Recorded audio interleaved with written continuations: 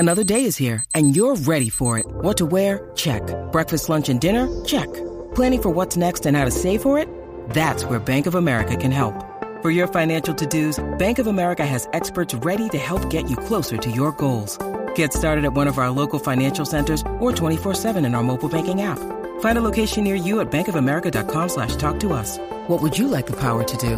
Mobile banking requires downloading the app and is only available for select devices. Message and data rates may apply. Bank of America N.A., member FDIC. What is up, advanced English learners? Mary Daphne here, and if we're meeting for the first time, welcome to Advanced English. This is a place to improve your fluency, confidence, and clarity in English communication. So for many people, speaking on the phone is one of the most anxiety-inducing social activities. Telephone phobia is actually a type of social phobia or social anxiety.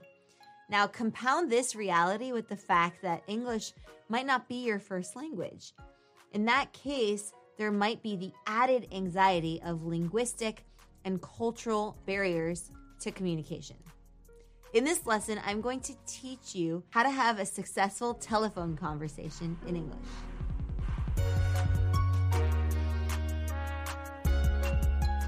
Okay, on to the strategies. Number one, know what you're going to say. Have an outline with a few bullet points about your main reason for calling or for having this conversation. It's very important to prepare your content for the telephone call if you're the one placing the call. Also, include the following bits of information. Why are you calling? For example, are you calling for information about something? Are you placing a food order? Is it a business call?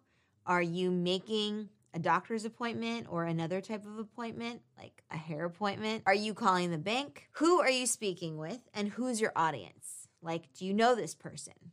What is the purpose of the call? To schedule an appointment, to catch up with a friend, to order food?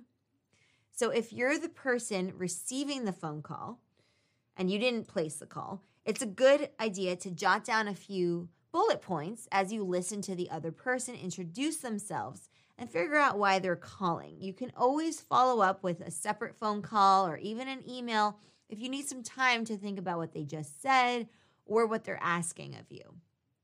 2, use your nonverbals. So with phone calls, even when we can't see the person or they can't see us, nonverbal communication is still very important. Nonverbal communication includes our hand gestures, our facial expressions, and our micro expressions. You know, those quick expressions that flash across our face within a fraction of a second. When we speak to someone in person, we're using our nonverbals, right? We use our hands when we talk naturally. And believe it or not, using your hand gestures on a phone call can actually help you express yourself and deliver your message more clearly. 3, slow it down. The phone is a lower resolution communication channel, meaning that we can only hear a person's voice. We can't see them. For this reason, it's important to speak slower than you would if you were in a face-to-face conversation. Speak as clearly as possible and enunciate your words. Pronounce every single word. Since you're speaking a bit more slowly, you can also buy yourself some thinking time, meaning you can think about what you're going to say before saying it. And it also gives the other person an opportunity to ask questions if they miss something. 4, do a comprehension check. So if you're giving someone information, have them repeat it back to you. The easiest example of this is when you give a phone number or an address. Make sure they understood it and recorded it correctly. You can ask them to repeat the number back to you or spell the address to you or the email address to you to ensure that they got it. You can say, you want to read that back to me? You want to repeat the phone number so I know that you got it? They'll appreciate that, and it gives them also a chance to double check to make sure they got it. 5, get confirmation. So similar to doing a comprehension check, you also want to make sure that you've understood the information correctly. So you can say, so to confirm, we're meeting on the 21st at noon at the Corner Cafe, right? That ensures that you're both on the same page. And this could also be an opportunity to get clarification. All right, so those are the 5 ways that you can have a successful telephone conversation in English.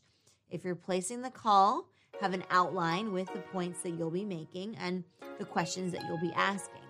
If you're receiving the call, have that notepad handy so that you can jot down a few notes and some questions that you might have as well during that call. Use your hand gestures to help you articulate the message and to speak more confidently. Remember that it's not a race. You can slow down your speech so that you have some time to think and ask and answer some questions. Check their comprehension to make sure that you're both on the same page. And as the receiver of the information, you can also get confirmation and even some clarification in some cases if you need it. So now that I shared my thoughts, I'd love to hear from you. What other strategies allow us to have successful phone calls? What's been working for you so far? Share that with me and the Advanced English community in the comments down below. Thank you so much for joining me. Don't forget to smash that like button, turn on notifications so that you don't miss a lesson, and subscribe to Advanced English for more lessons like this. I will see you in the next one. Bye for now.